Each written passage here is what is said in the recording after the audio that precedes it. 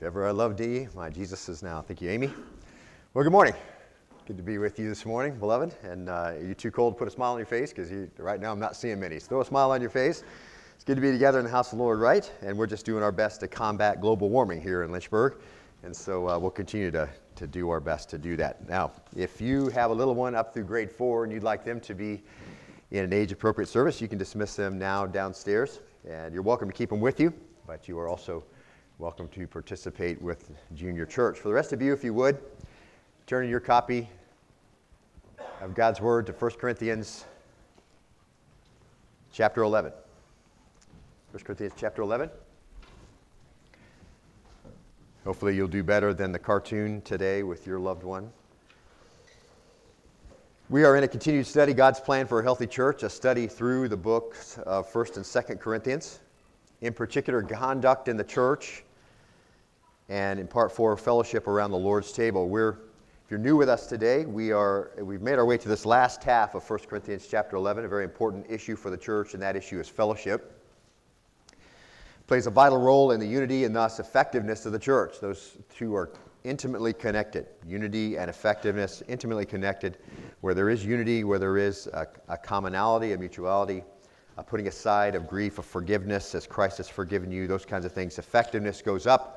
And proportionately, as they're absent of those things, of forgiveness and multiplying of divisions, effectiveness goes down. So Paul is bringing this under the microscope, if you will. The cultivating of relationships, the bearing of burdens, the mutual accountability, discipleship, all of those need-meeting things the Lord designed in the makeup of a believer.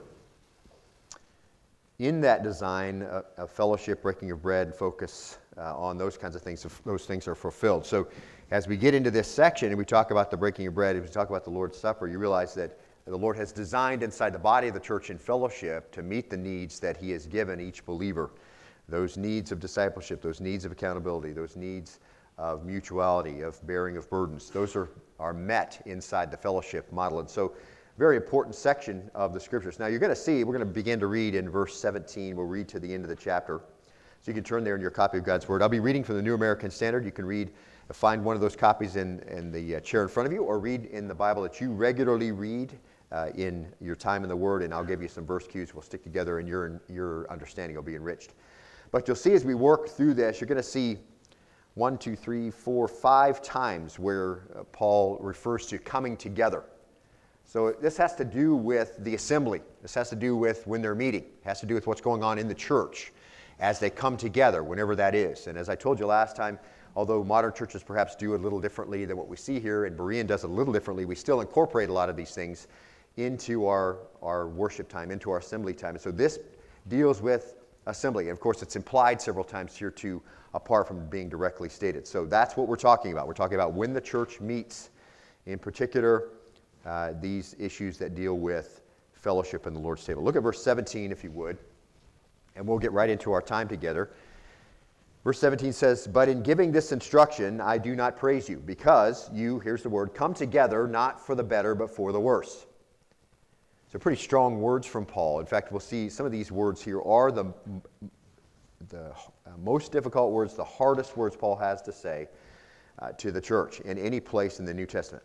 Verse 18, "For in the first place, when you come together as a church, I hear that divisions exist among you, and in part I believe it." Verse 19, "For there must also be factions among you, so that those who are approved may become evident among you." Verse 20, "Therefore, when you meet together, it is not to eat the Lord's Supper." Verse 21, "For in your eating each one takes his own supper first, and one is hungry, another is drunk." What? Verse 22, "Do you not have houses in which to eat and drink, or do you despise the church of God and shame those who have nothing? What shall I say to you? Shall I praise you? In this I will not praise you," Paul says. Verse 23, "For I received from the Lord that which I also delivered to you, that the Lord Jesus, in the night in which he was betrayed, took bread. And when he had given thanks," verse 24, "he broke it and said, 'This is my body, which is for you. Do this in remembrance of me.'" Verse 25, "In the same way, he took the cup also after supper, saying, 'This cup is the new covenant in my blood. Do this as often as you drink it in remembrance of me.'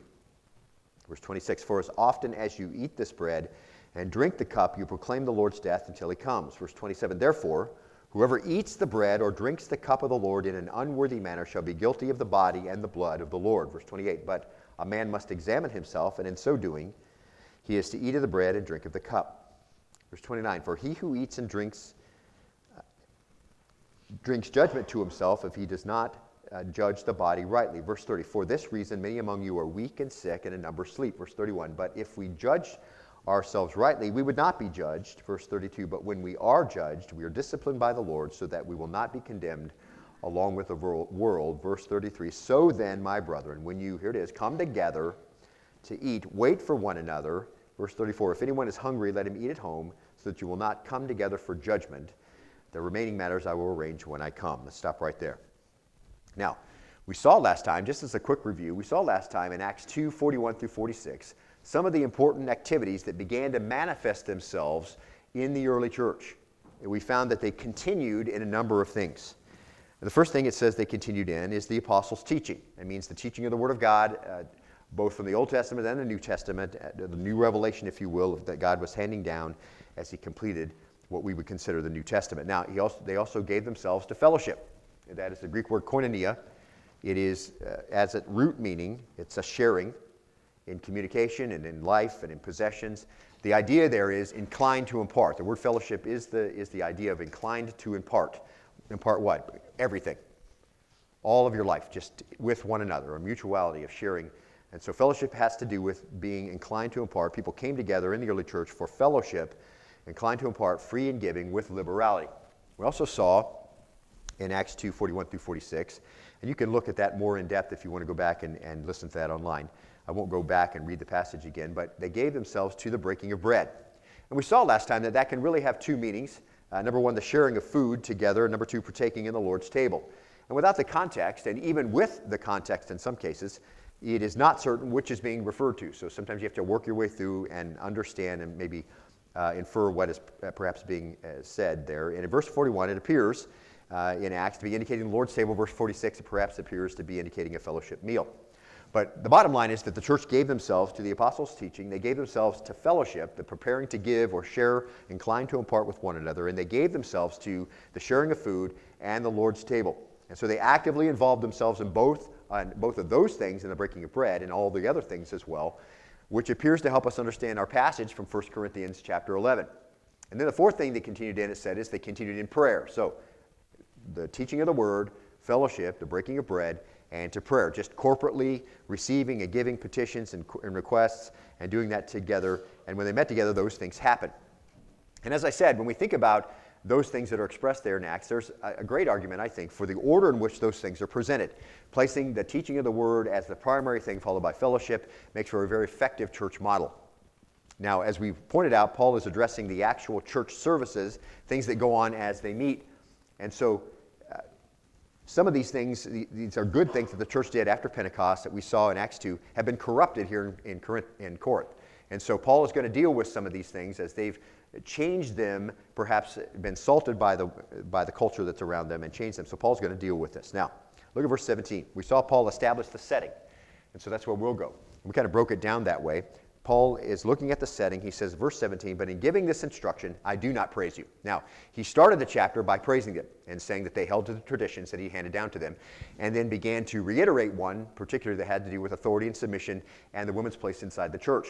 And so now he moves on to this place, and he doesn't start with praise. He actually says, I'm not going to praise you. I'm going to give you some more instruction. I'm not going to praise you because you come together not for the better, but for the worse. So when you're assembling and you're doing these things, the present situation concerning this part of your assembly isn't going to elicit from me a commendation because of the way that they've corrupted it. Now, these are some of the most direct, the most harsh words that Paul has to say to any congregation. And so Paul has some very serious things to say about fellowship and about breaking bread together and how important they are in what's going on in Corinth and how that's corrupting those very important parts of being a church. So at this point, it would be better, I think Paul is really implying, that if you didn't meet. And it's really hard to imagine Paul saying it'd be better if you didn't come together, but it was so bad that he's just saying, hey, it would be better if you just stayed home because of what's going on there. So what would prompt him to say that? What are they coming together to do? Well, they're coming together to eat and then to celebrate the Lord's table. We saw that last time. And now this was a tradition that was established early in the life of the first century church. The tradition, as we saw last time, of celebrating the Passover faded in the early church, and it was replaced by a fellowship meal. And this was a common practice. We saw this already from Acts 2:46, which is what we call our fourth Sunday night service together. Acts 2:46, day by day, continuing with one mind in the temple, breaking bread from house to house, taking their meals together with gladness and sincerity of heart. It seems to indicate a fellowship meal, a love feast, if you will. So very regularly they would meet together, have a fellowship meal, kind of carry in, if you will, a love feast. And following that meal, they would often celebrate the Lord's table. And I gave you a number of places in the Word that seemed to indicate that was what was going on. We won't go back over those again. But it appears that the setting then that Paul's commenting on in verse 1 is this time that the church gave itself to, as we saw in Acts 2. It's this time that it spent together in order to fellowship and meet needs and eat together and remember the Lord's death until he comes. It was important for unity. It was focused on the body and on life together. And they did it together as a body of believers. It was about the church. It was about redemption. It was about ministry. It was about effectiveness. It's about set-apartness. And we tend, when we come to take the communion, and we say this often, that we tend to focus on the small elements of the table. And they are important as a symbol. But the true focus really is to be on unity and testimony and togetherness and a shared redemption and a common head in Christ and a body with many functions in the church. That's supposed to be the focus. That's the reason why they come together. And so we saw in Acts 2:41 through 46 that they would come together for some teaching, and then that both of these fellowship activities are important. They came together to do those, the breaking of bread together in a meal and perhaps the Lord's table. And those are all good things. And then they pray for each other and for their testimony and for God's supply. And we looked at a number of places that helped us see that this was indeed a common practice. So everything, listen, and I think we can come away with this at this point, everything in the church is about unity because it reflects the proper testimony of Christ's transforming power. So when they would come and break bread together, when they would come and have the Lord's table together, and they did that in unity and they set aside their differences, that reflected a common redeeming grace because we're a very diverse group and lots of people you wouldn't be friends with unless they were redeemed. And because they're redeemed, you have to not only be friends with them, but love them and minister to them and bear one another's burdens and encourage them and all the one another's we see in the Scripture. So that's all part of coming together and doing these things. So they're really messing this up if Paul's being this harsh with them in his comments. And so we're going to see what some of the problems were. So they're coming together, see, and just kind of give you a little, just a review of what we looked at last time. They're coming together for their love feast, but they weren't creating great unity and testimony, but they were creating disunity and disharmony and division. And so that's why Paul says it would be better that you didn't come, because it's not for better that you're coming together because this isn't happening. It would be better if you stayed at home. Now look at verse 18. We'll see what the problems are. Verse 18 says this, "For, in the first place, when you come together as a church, I hear that divisions exist among you." Now that's the Greek noun schismata. That's where we get our word schism from. It's not specific what the schisms are about, but it's not the first time Paul said it to the church either. Back in 1 Corinthians chapter 1, he said there's a bunch of divisions among you. You got all your own ideas about how things should be done, and you're all bringing them in, and then you're saying, I'm of Paul, and I'm of Peter, and I'm of Jesus, and not whatever. And he says, listen, you're bringing all in. All that's sin. Don't do it. So it's not the first time he said you had some divisions. So he still has them now. And that's sin problem number one. In other words, when they came together as a church, there isn't unity, sharing, mutuality going on. There's differences of opinion. That becomes the main thing. What you think about this and what I think about this and all that. And it's apparent at the beginning of the letter, 1 Corinthians 1, 10, and 11, that all those things are there, and the personalities and the opinions and the people saying what they want to say and arguing and complaining about what they want to complain about and doing what they want to do. And all that stuff is just a mess. And so Paul says, hey, just stay home if that's what's going to happen, because you're not creating that mutuality in that environment of unity. And so we have a bunch of people more concerned about doing what they want to do or what they used to do or what someone else did or what they think you should do or what they aren't concerned about unity, they aren't concerned about fellowship, they aren't concerned about mutuality, they aren't concerned about sharing. And then you have a health crisis in the church, and that's why Paul's dealing with it. God's plan for a healthy church. This is a health crisis in Corinth. This is what was happening in Corinth. Now let's look at this next interesting statement that spans verses 18 and 19. He says this. He says, in part, I believe it. So he says, in the first place, you come together as a church, and I hear that schisms exist among you. There's a whole bunch of people with a whole bunch of opinions, and you're just coming together to share them. And then Paul says, and in part, I believe it. Why is that, Paul? Verse 19, for there must also be factions among you. So there's going to be people who are immature. There's going to be people creating this environment. And so that those who are approved may become evident among you. Did you catch that? There's going to be factions in the church. Now, you don't want to be someone who brings them to the church, but there are going to be some there. And there's going to be people who want to, tout their own opinion and do what they want to do and say what they want to say. And there's going to be people who are going to complain and they're going to gossip. And Paul says it's going to happen. And when it does, there's one good thing that's going to come out of it. So what is it, beloved? The one good thing that comes out of it is the ones who are approved, the dokimos, would be revealed. And remember, we looked at that word before numerous times. Those are the ones who, in ancient times, weighed out the coins and said, okay, this is valued. We've tested this. This is what it's worth. All that. So what Paul's saying here is this. Paul teaches that division within the congregation at Corinth served to show up those who were approved and those who were tested. So when he says there must also be, so in part I believe it, for there must also be, Paul's word must really tells us that the outcome of this sin is that true believers shine when it's revealed that they aren't participating in those kinds of sins. You can always tell who the true ones are, who the approved ones are, because they won't participate. It doesn't matter what the reason is. Unity is the issue. And so they're coming and they're not going to do it. And so this side comment from Paul, kind of off topic, if you will, reveals again the Lord's attitude towards all of that behavior, regardless of what it's about. Just like we saw in 1 Corinthians chapter 10, where the Hebrew children, when they complained, were punished. I mean, whether they were complaining because they thought it was a legitimate complaint or not, it didn't matter, because they were destroying that testimony whereby that they communicated to everyone who watched that God was supplying their needs and taking care of them, and that unity was the issue. And so they didn't make it to the promised land. They were taken early. And so Paul just says, listen, this is how the Lord thinks about this. There's going to be disunity there, and it's going to be there so that the ones who are approved are visible. So then in verse 20, Paul says this. You think you're doing what you're supposed to do. You're coming together, but you're really not. You're coming just to satisfy yourself and do what you want and somehow think you're participating in fellowship that's at the heart of breaking bread together, but you're not really doing it. And you can kind of see Paul's sarcasm here. There must also be factions among you so that those who are approved may become evident. Is it possible to break bread together, Paul says, when you're just thinking about yourself? I don't think so. Look at verse 20. Therefore, when you meet together, there it is again, it's not to eat the Lord's Supper. Well, because the Lord's Supper is about unity, right? The Lord's Supper is about common salvation. The Lord's Supper is about you've been born again, and together you worship the Lord. It's not about that. You're not doing that. Verse 21, for in your eating, each one takes his own supper first. One's hungry, another's drunk. Now, we gave a little background there. We'll expand it a little bit today. What they've done is they bring their past life right into the church. And we saw some examples of that from other places in the New Testament and from the history that we know that associated around pagan worship festivals and clubs and associations. They often had communal meals. And it was not uncommon for the food served for those diners at these community meals to differ in quality and differ in amount. And I gave you some examples of that last time. Privileged guests, those who are wealthy, might be served more and better food, and they might sit close to the main table or at the main table, and others who were in less social status would sit out further, and they wouldn't get as much, and they wouldn't be as nice, and that was very common. So being invited to a communal meal didn't guarantee something wonderful to eat and plenty of it. Depending on your station in life, you might get very little. And of course, that pagan attitude had infiltrated the fellowship time here in Corinth. The wealthier members of the congregation clearly provided most of the food. And it could have been a great expression of Christian love and unity, but it was degraded into this very opposite thing.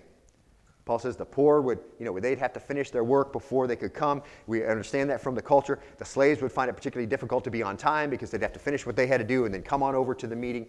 And so the rich wouldn't wait. They just ate and drank together in their divisions and in their selfishness, eating their own dinner. And the food was gone before the poor got there. And they weren't thinking about unity, and they weren't thinking about sharing, and they weren't thinking about commonality and fellowship. They're just talking about their problems and taking care of themselves and all of that stuff. And that's not what the church is about. It's not what fellowship is about. So sin problem number 2 was just a selfishness and a willfulness combined with divisiveness, with schism. Just, I have my own opinion, I do what I want, so they just come and sit with their own groups and do their own thing. That's not unity, and that's not fellowship. See? And they began to eat their meal before other people. And it seems very likely that those who began before the others were probably wealthier, because it seems to be Paul's target here. They were able to eat and they were able to drink to the full. And those who came later were likely the poor members and the slaves. The only food then that they would get would be the bread and the cup of the Lord's table. That's all that would be remaining, because they'd already taken the dinner and there wasn't anything left. Now, with all of that self-centeredness, were they going to just move into the Lord's table? Paul says, hardly. You come together for your fellowship meal. You come together for your love fest. It's no love fest. It's taking care of yourself and having your divisions, and then you want to come to the Lord's table and you think somehow that's going to be blessed. Paul says it would have been better if you just not came. And we can still feel really the heat of Paul's words even when we read them now. I mean, it's embarrassing. as Paul reproves the church. And I think Paul implies his first comment here in verse 17. It would have been better if you just stay home than to come to the love feast. Number one, because they weren't promoting closeness and fellowship, but division and disunity and hostility. Number two, as we're going to see, they were just going to bring judgment on themselves. The Lord wasn't having any of this anymore, okay? They're just bringing judgment on themselves. So Paul says, and you can hear his tone here. Look at verse 22. He goes, what?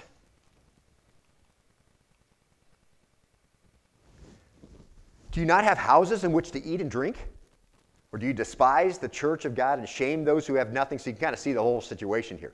The wealthy are showing up first because they have more leisure time. They can come when they wish to come. Those who are poor, those who are slaves, they're coming later. The wealthy are taking care of themselves. They have their divisions. They have, these are the ones, no doubt, a common denominator throughout from the beginning of the book. These are the ones that are just kind of bringing in the divisiveness, bringing in the willfulness, bringing in all their own opinions and what they think this should happen and who they were going to follow and whatever. So they're right back here, right in the focus again. See. Don't have houses to eat and drink. You despise the church of God and shame those who have nothing. Those are strong words from Paul. It's ugly what's going on in the church there in Corinth. What shall I say to you? Shall I praise you? And this I will not praise you. I mean, it's almost like he's at a loss for words. I don't even know where to start, Paul says. I've already given this to you. This is part of the tradition I handed down to you when I was with you. You know this already. And I'm not praising you because you've kind of messed this up. He just uses a series of rhetorical questions. He just hammers on the sinful selfishness. They're coming to the love feast. There's no love there. Selfishness, sinfulness, willfulness, despises the church that Christ built. What shall I say to you, Paul says? Shall I heap praise on you? No way. Not a chance. Bring schisms into the love feast. Place yourself before somebody else. Despise the table of the Lord. All this stuff. Man, Paul's just speechless in disbelief. But I think what bothers Paul the most that this is supposed to be the breaking of bread together. This is the church, he says.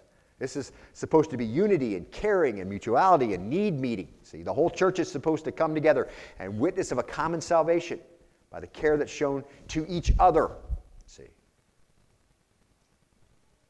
that's what the household of faith is supposed to do, doing to one another's. So the church meeting is not just any old meeting. We come together for teaching, for fellowship, for meals, for prayer, and doing that we glorify God. We come together to worship God. We come together to celebrate our unity. It's supposed to be pure. It's supposed to be real. So Paul's going to go back to basics, and that's his next step here. He's going to reestablish the standard. Okay? So he set the scene. He's got the sinfulness, now the standard. It governs the love feast and its transition into the Lord's table. Let's look at the next 4 verses. Paul starts out this section with this, verse 23. For I received from the Lord that which I also delivered to you. So first of all, if you're a note taker, here's some notes here for you. First of all, Paul wants them to understand these things are not his own ideas. The way this is supposed to be is not what he thinks they should be. It's not how he thinks they should go. They're not recollections of one of the disciples. Paul says, I got this from the Lord. This is how it's supposed to be. And here Paul just confirms that this is from Jesus himself. Probably during the 3 years he was being trained by the Lord in the desert, according to Galatians 1:16 through 18. Just that sample right there, you'll see Paul's out in the desert for 3 years. He gets to meet with the Lord. The Lord trains him. The Lord gives him what he wants the church to know. And Paul says this in Galatians, to the Galatians. He says, but when God, who had set me apart even from my mother's womb, called me through his grace, was pleased to reveal his Son in me so that I might preach him among the Gentiles, I did not immediately consult with flesh and blood. So I didn't go to somebody who was already saved. I didn't go to somebody who was a leader in the church. Verse 17, nor did I go to Jerusalem, to those who were apostles before me. But I went away to Arabia and returned once more to Damascus. And then 3 years later, I went up to Jerusalem to become acquainted with Cephas and stayed with him 15 days. So Paul has spent some time with the Lord. So when he says this is from the Lord, it is.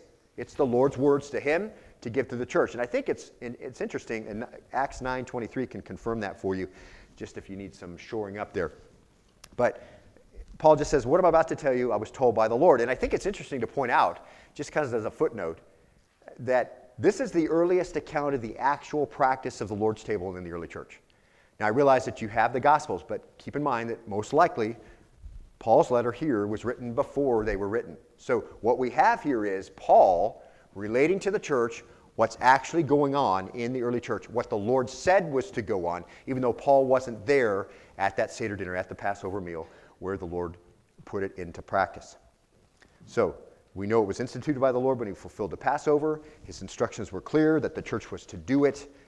But here we see the actual practice going on in the church that Paul says is to go on in the church, marred, of course, by divisions and self-centeredness here, but being celebrated nevertheless. And Paul is having to correct it and make sure that it is as it's supposed to be. So Paul says, I received. He says, I also delivered. And those verbs are really procedural terms for handing over traditions. I received them and I delivered them. And that's what's being spoken of here. Both of these verbs are the aorist active indicative. In other words, this was given to me, I'm giving it to you, it happened in the past, you've already heard it. This is a repeat, if you will, of what's already gone on. Paul received his instruction from the Lord about the Lord's table in the past, and then Paul has already delivered this tradition to them in the past, and so this is obviously a repeat. Otherwise, in Corinth, they wouldn't know, would they? Because most of them were Gentiles saved out of paganism. So they wouldn't know they were supposed to celebrate the Lord's table. So obviously, Paul has given them that instruction in the past, and that really confirms it. I received, I also delivered. In the past, I got this, I gave it to you. And so this is what's going on. And they've messed it up, so he wants them to get it right. It's a repeat. I received, I delivered. That the Lord Jesus, in the night in which he was betrayed. Okay, so Paul just points out that even in this fulfillment of the Passover, where the Seder dinner being enjoyed by the Lord and his disciples, even in the middle of this precursor to the love feast, so the Passover, as we saw last time, is going to move out of favor. They're not going to celebrate it anymore. Why? Because the great place of redemption now is not deliverance from Egypt. That was all pointing towards the Lamb of God, the true sacrifice, the true Lamb. So that when Jews and when believers were going to think, where was the great deliverance occurring? The Jews would think, okay, it occurred in Egypt when we were delivered out of slavery. But now, that's not it anymore, is it? It's the cross. That's the great moment of deliverance for all mankind. And so the Seder dinner fell away, the Passover dinner fell away, the love feast began to take its place. So he just points out, in this fulfillment of the Passover, the truth was that there was an individual who didn't regard what was going on as more important than money. In the middle of this dinner, right away, there was a broken fellowship. The Lord Jesus in the night in which he was betrayed. So he's saying, listen, even at the beginning, there was already sinfulness in the group. There was already a marring of this fellowship that was supposed to go on. So the Lord Jesus in the night in which he was betrayed took bread. Look at verse 24. And when he had given thanks, he broke it and said, this is my body, which is for you. Do this in remembrance of me. Verse 25, in the same way he took the cup also after supper, saying, this cup is the new covenant in my blood. Do this as often as you drink it in remembrance of me. Let's stop right there. Paul repeats then what Jesus told him. But Jesus' actions and his words were not only to show what would eventually happen the next day and its meaning, in other words, that his body would be broken like the bread in his hand and that his blood would be poured out like the wine in the cup to atone for the sin of all mankind. It wasn't just to show what was going to happen and establish a new covenant, not of law but of grace, but it was also to be repeated in the future as the key way to bring him into remembrance of his people. It wasn't just to say, okay, even the disciples don't realize what's going to happen. Even in Gethsemane, in the garden, they're still concerned. And so he says, it's not just to show, okay, my body will be broken. It's not just to show my blood will be poured out. It's not just that. It is that. But he's establishing it so his people will continue to do it. And they'll repeat it in the future as the key way to bring him to the remembrance of his people and what has happened and how they have this marvelous redemption. Exodus 12:14, that's what the Lord told Moses to do as well, a remembrance. So the first one was a remembrance, and this one that he's setting up is to be a remembrance. Exodus 12:14, the Lord tells Moses, now this day, speaking of the Passover, will be a memorial to you, and you'll celebrate it as a feast to the Lord throughout your generations. You're to celebrate it as a permanent ordinance. You're going to remember, he says, throughout your generations, that I delivered you. The great moment of redemption was when I brought you out of Egypt and took you to the promised land. And so now the Lord, as he replaces this with the time of breaking the Lord's table, he's doing the exact same thing. He's not just showing what's going to happen on the cross and what's going to happen spiritually. He's showing what should happen in the church from then on. The Passover was a memorial to redemption, but that redemptive moment in history where the Lord passes over the sins of his people and spared them judgment because of the blood of the sacrificial lamb on the doorposts, that redemptive moment was replaced by this one where the sins of the world and the wrath of God was placed on Jesus. And the great redemptive plan of God was fulfilled. And Jesus told them to celebrate it, and in doing it, to remember him. So this great hymn, I know that you know I like Isaac Watts. He wrote over 750 hymns. And only just a very few were ever put to music, but they are marvelous. I want to read you one. As I was just kind of doing some research this week, I just really loved. Just listen to it and enjoy his words as he expresses it this way. He says, "Blessed feast of love divine, 'tis grace that makes us free, to feed upon this bread and wine in memory, Lord, of thee." Stanza 2, "That blood which flowed for sin in symbol here we see, and feel the blessed pledge within, that we are loved of thee." Stanza 3, "Oh, if this glimpse of love be so divinely sweet, what will it be, my Lord above, thy gladdening smile to meet, to see thee face to face, thy perfect likeness wear, and all thy ways, O wondrous grace, through endless years declare." Jesus invites his saints to meet around his board. Here pardoned rebels sit and hold communion with their Lord. Thus do the bread and wine revive our fainting breath by union with our living Lord and interest in his death.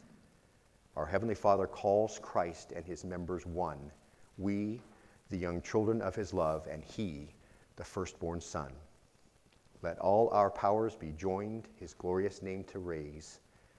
Pleasure and love fill every mind, and every voice be praised. Jesus, we thus obey, thy last and kindest word, and in thine own appointed way, we come to meet our Lord. Isn't that great? He just captured the whole thing, didn't he? He captured the memory, he captured what it pointed to, and that it was to be repeated. And it just appears that the Lord's point, and of course Paul's point, that the emphasis here is in remembering together. So when they're bringing all this garbage into it, Paul just says, listen, it would have been better if you just didn't come. Because this isn't fellowship, and this isn't breaking bread together, and this isn't the Lord's table. This is not what he had in mind with these attitudes you're bringing. See? And it's so severe that next week, because we won't get to it this week, next week he's just going to say, this is what happens to you as a result of you bringing this to the church. Now look at verse 24. Paul just relates Jesus' words. He says, "This is my body, which is for you." Why did the Lord become incarnate? For himself? No. For you. Why did Jesus come into this world and suffer what he suffered? For you. This is my body, he says, for you. Why did he suffer the hatred and the jeers and the mocking and despising and plotting of all the people who hated him? For you. This is my body for you, he said. Remember that. Why did he go to the garden and pour out his heart in anguish? Why did he sweat great drops of blood? Why did he endure the cross, despising the shame? For you. This is my body for you, he said. It's for you. Luke 22:20 records these words, and in the same way he took the cup after he had eaten, saying, "This cup which is poured out is for you, the new covenant in my blood." Why did he allow the Romans to crucify him? To put a crown of thorns on his head and nails through his hands and feet and endure the flogging and the ridicule for you. To pour out a new covenant for you, took away the guilt and punishment for sin. In his selfless act, he completed the redemption for all who would believe. And the church is called to remember that together, to remember that he walked around the room before the meal and he washed their filthy feet. Remember his sacrifice, and remember he took the form of a servant. Remember he gave up his rights and his position. To remember he made himself obedient to death. Can you see how beneficial that is, beloved, to fellowship? Right? I mean, if that's what we're remembering, which is what the Lord wants us to remember, his broken body and his spilled out blood, and all that was contained in his walk with them, then that's what fellowship looks like. And that's why when they're bringing these attitudes and bringing the selfishness and schism in, he's like, this cannot be. Am I going to praise you? No way. I can't even think of words to say enough to you to correct this instance. And when he says the word remember, Greek noun anamnesis, when you eat the broken bread, do this in remembrance as often as you drink it. Represents the new covenant in my blood. Do it in remembrance. I don't think the word remember, see, in our modern vernacular, really captures the idea that the ancient language wants us to understand. We're used to saying, I remember my anniversary. Whew, didn't miss it. I'm good. I remembered your birthday. Right? I mean, we're used to it coming back to our mind. We're like, oh, whew, almost forgot that. I almost forgot, I almost forgot that birthday. Got it covered. I remember the meeting. I almost missed the meeting because I forgot we were going to have the meeting, but I remembered. But the word here means, that word remembrance, anamnesis, is to weigh well and consider. Our idea of remembering is a little different than what the ancients would have thought when we had the word amnesis. Because we come together to the table of the Lord with our minds a million miles away, see? Which is what the Corinthians were doing, obviously. And you haven't even remembered the Lord, weighing well and considering him. That's what we're supposed to weigh well and consider. What? It's a new covenant for you. Guilt and punishment for sin is taken. He washed their feet. He sacrificed for them. He took the form of a servant. He gave up his rights and position. See? He became incarnate for you. He suffered what he suffered for you. The hatred, the jeers, the mocking, the despising for you. The plotting of the people who hated him. He went to the garden, poured out in anguish. He sweat great drops of blood. Endured the cross, despising the shame. For you, see? Weigh well and consider. As you come to this love feast, as you come later to the table, weigh well and consider. For an anniversary, so we put it how it's supposed to be. If we want to really remember an anniversary right, we would recall the courtship and the wedding and the years together and consider them and express them. See? And quite frankly, when we do it like that, things are much better at home and in our relationships, aren't they? Other than just remembering the anniversary, remembering what we're supposed to weigh well and consider. And that's exactly what the Lord is passing down to Paul. Weigh it well. Bring the magnitude of your salvation into the now. And it will impact how you think and what you do and how you express yourself. It isn't just, oh yeah, I remember that. Yeah, it happened back in 2,000 years ago. He died on the cross. I remember. He died 2,000 years ago. I remember that. No, it's reaching back there to the event, to pull it up into the present, so that I'm living in the conscious presence of Jesus Christ, letting those thoughts permeate my mind, my soul, my heart, with the reality of who Christ was and the one whose name we carry and how that should impact us. That's what Paul is bringing the standard back for. This is what it's all about, he says. This is my body broken for you. This is my blood spilled for you. Remember me when you do this. Not just that, everything that led up to it and everything that happened after it. It's all part of bringing it to mind, to weigh it well and consider it. That's the essence of it. That solves the issues Paul says are at work here, and very negative and bad for the health of the church. Fourthly, Jesus is saying, he says, do this, and when you do it, see, would you call to mind me? Not just my dying for you, but my living for you, my whole incarnation. Would you commune with that in your mind? See? He says, will you take this bread and you eat it? Will you do it, weighing it well, considering me in your mind? And all that I've done for you, my whole life and all my examples I gave to you, all my commands I left for you to follow, after all, it was for you. Would you commune with that reality? See, that's the issue. And then Paul reminds them of one more thing as he reestablished the standard. He says, verse 26, look there if you would. For as often as you eat the bread and drink the cup, you proclaim kata and galete. That's a Greek verb, present active indicative. You are actively proclaiming, for as often as you eat the bread and drink the cup, that's the present reality. You're a messenger of, a proclaimer of the gospel of the Lord's death until he comes.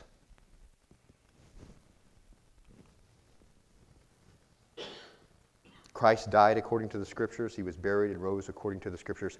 So not only are we to understand that the sacrifice was for us, we are to bring it to our conscious minds, consider it, weigh out all of that he did and said and modeled for us. And as we partake of it, we renew the belief that incorporated that payment to our account, and we refresh that covenant and that commitment with him. So principle number 5, when we do that correctly, we proclaim the right gospel we hope for his anticipated return. We proclaim the right one. You see, we come disjointed, we come with disunity, we come with selfishness, we come with complaints, we come with that. We are not proclaiming the correct gospel. That isn't the Jesus we're supposed to be proclaiming. See?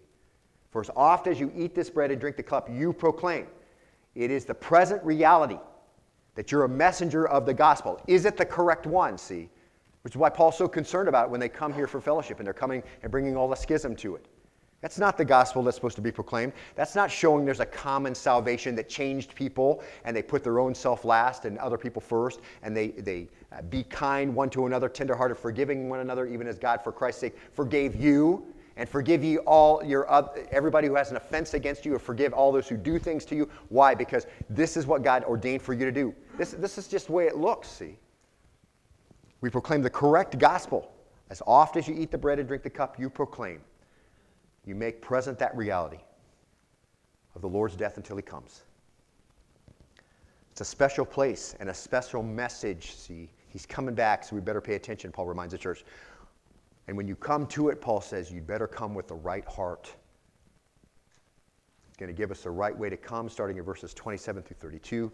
And with that, he's going to give the church the consequences of coming to the table in an unworthy manner. See? So his reminder of the traditions is no empty reminder.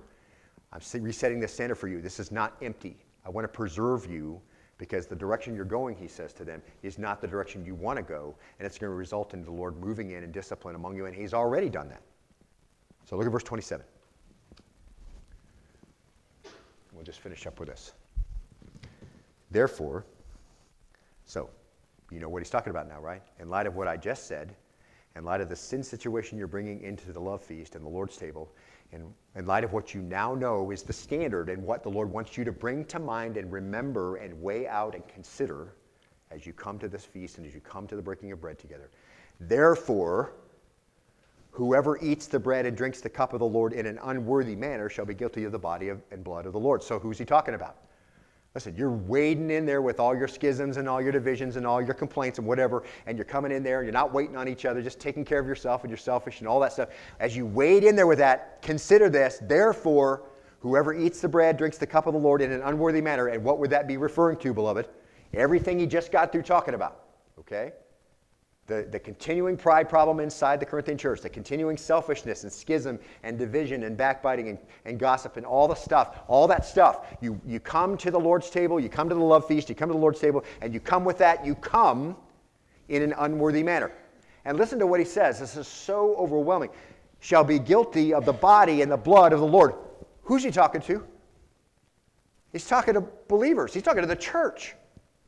Can you imagine that? So we've seen the setting, we've seen the sin, we've seen the standard. We're going to see severe discipline and spiritual checkup. And one that can be and one that is to be.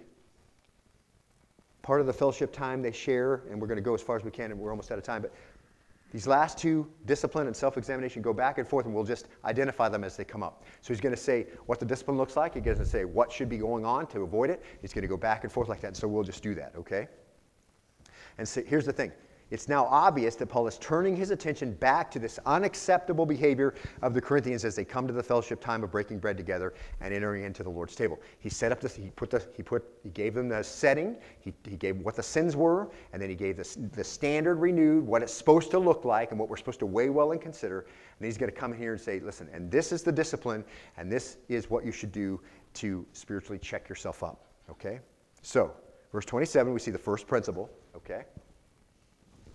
And here it is. Paul cautions the readers concerning the consequences of their action, and he gives them our first principle. It refers to discipline, to eat the bread and drink the cup of the Lord unworthily, that is, in circumstances of schisms, divisions, discord, greed, selfishness, insensitivity, whatever it is, okay, all that stuff that's coming in from Corinth, whatever happens in the modern church, if you're coming in apart from unity,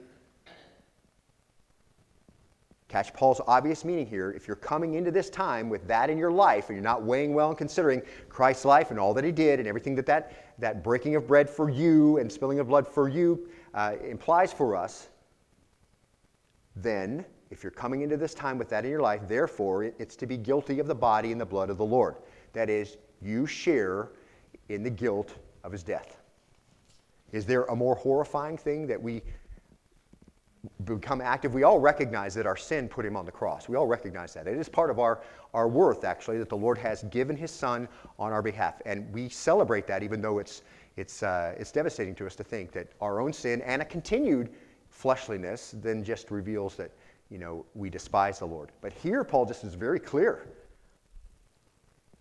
Precisely those attitudes that brought about the death of Jesus. These things that you're bringing to bear, these are the things that brought the death of Jesus. To repeat them on the occasion of the meal at which his death is recalled is to share in the sin of those who killed him. That's Paul's obvious meaning. You can't really come away with anything else. And you can kind of modify it, try to make it softer or whatever, but Paul's not intending to do that.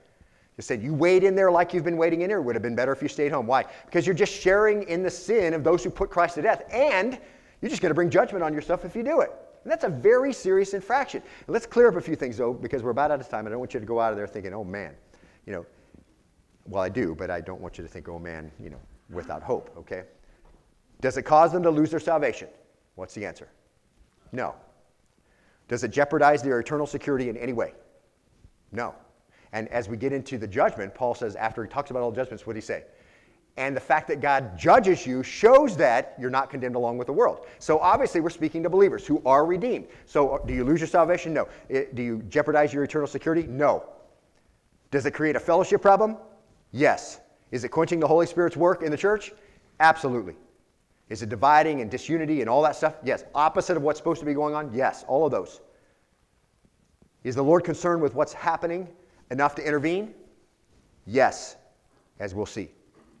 So, with this being more than just an academic discussion, but an actual reality within the church, and because it's so serious, Paul gives us our first principle of a spiritual checkup. Look at verse 28, and this is where we'll stop, okay? But a man must examine himself, and in so doing, he's to eat of the bread and drink the cup. Dokimazzeto, present active imperative. This is to be the case with you when you come to the table. And now you've got some things that you can use as a baseline. What's in your mind? Is there factions between you and someone else? Have you sown discord? Have you gossiped about someone? Listen, you are waiting in there in the fellowship dinner time and in the breaking of bread at the Lord's table. You're waiting in there with the very things Paul says not to do. And he says, listen, if you want to avoid all these problems and sharing in the sin of his death, then what do you have to do? Examine yourself, and in so doing, then eat the bread and drink the cup. This is to be the case in every activity, in every thought, every attitude, participating in fellowship with other believers. There must be a careful accounting, if you will, a weighing out, a testing. That's the idea. Dokimazzeto. A weighing out, a testing. Derivative of dokimas that we saw just a bit ago. So the actual activity of figuring out if this is true, and you're showing up to be one who is walking closely and approved. A scrutiny, if you will, an examination. Yes, you're forgiven every sin. No sin will send a believer to hell. But that doesn't mean that you can come to the table or communion with a continual attitude of selfishness or faction or pride or backbiting or self-centeredness. Paul says, because when you bring those things unexamined, unconfessed, you bring judgment to yourself. That's his issue, okay? Paul would say, because only when you've passed the test, when you've weighed that out, are you ready to eat the bread and drink the cup. So for the Corinthians, that would mean coming together in a spirit of genuine brotherly and sisterly love towards those who are present, modeling, remembering Christ, his example, behavior, commands, weighing them out, considering them well, and then examining ourselves in light of what was going on, even in this Corinthian church, and saying, is that there in my life? It can't be. I've got to fix that before it can come in. So that's where we are. We're out of time. And so we'll pick up right here next time, and Lord willing, we'll finish this chapter as it is. As you have all the groundwork now that you need, we can easily see why Paul's going to say what he's going to say. Some of it's very severe. It's a little scary. The Lord has the right, though, beloved. Wouldn't you agree with this? Just give me your attention real quick, and then the kids, I know they're cute, and they're going to come up here and talk to us. But the Lord has the right to deal with our sin any way he wants, doesn't he? Isn't that the thing that really prompts us to obey apart from love? I mean, that's the foundation, isn't it? That when you get down through all the stuff of our relationship with the Lord, the foundation is this. The Lord can deal with our sin any way he wishes, right? Because he paid for it with his son on the cross. And so he has the right to do what we're going to see in just a little bit. Because this is important to him. And fellowship's important. And unity is important.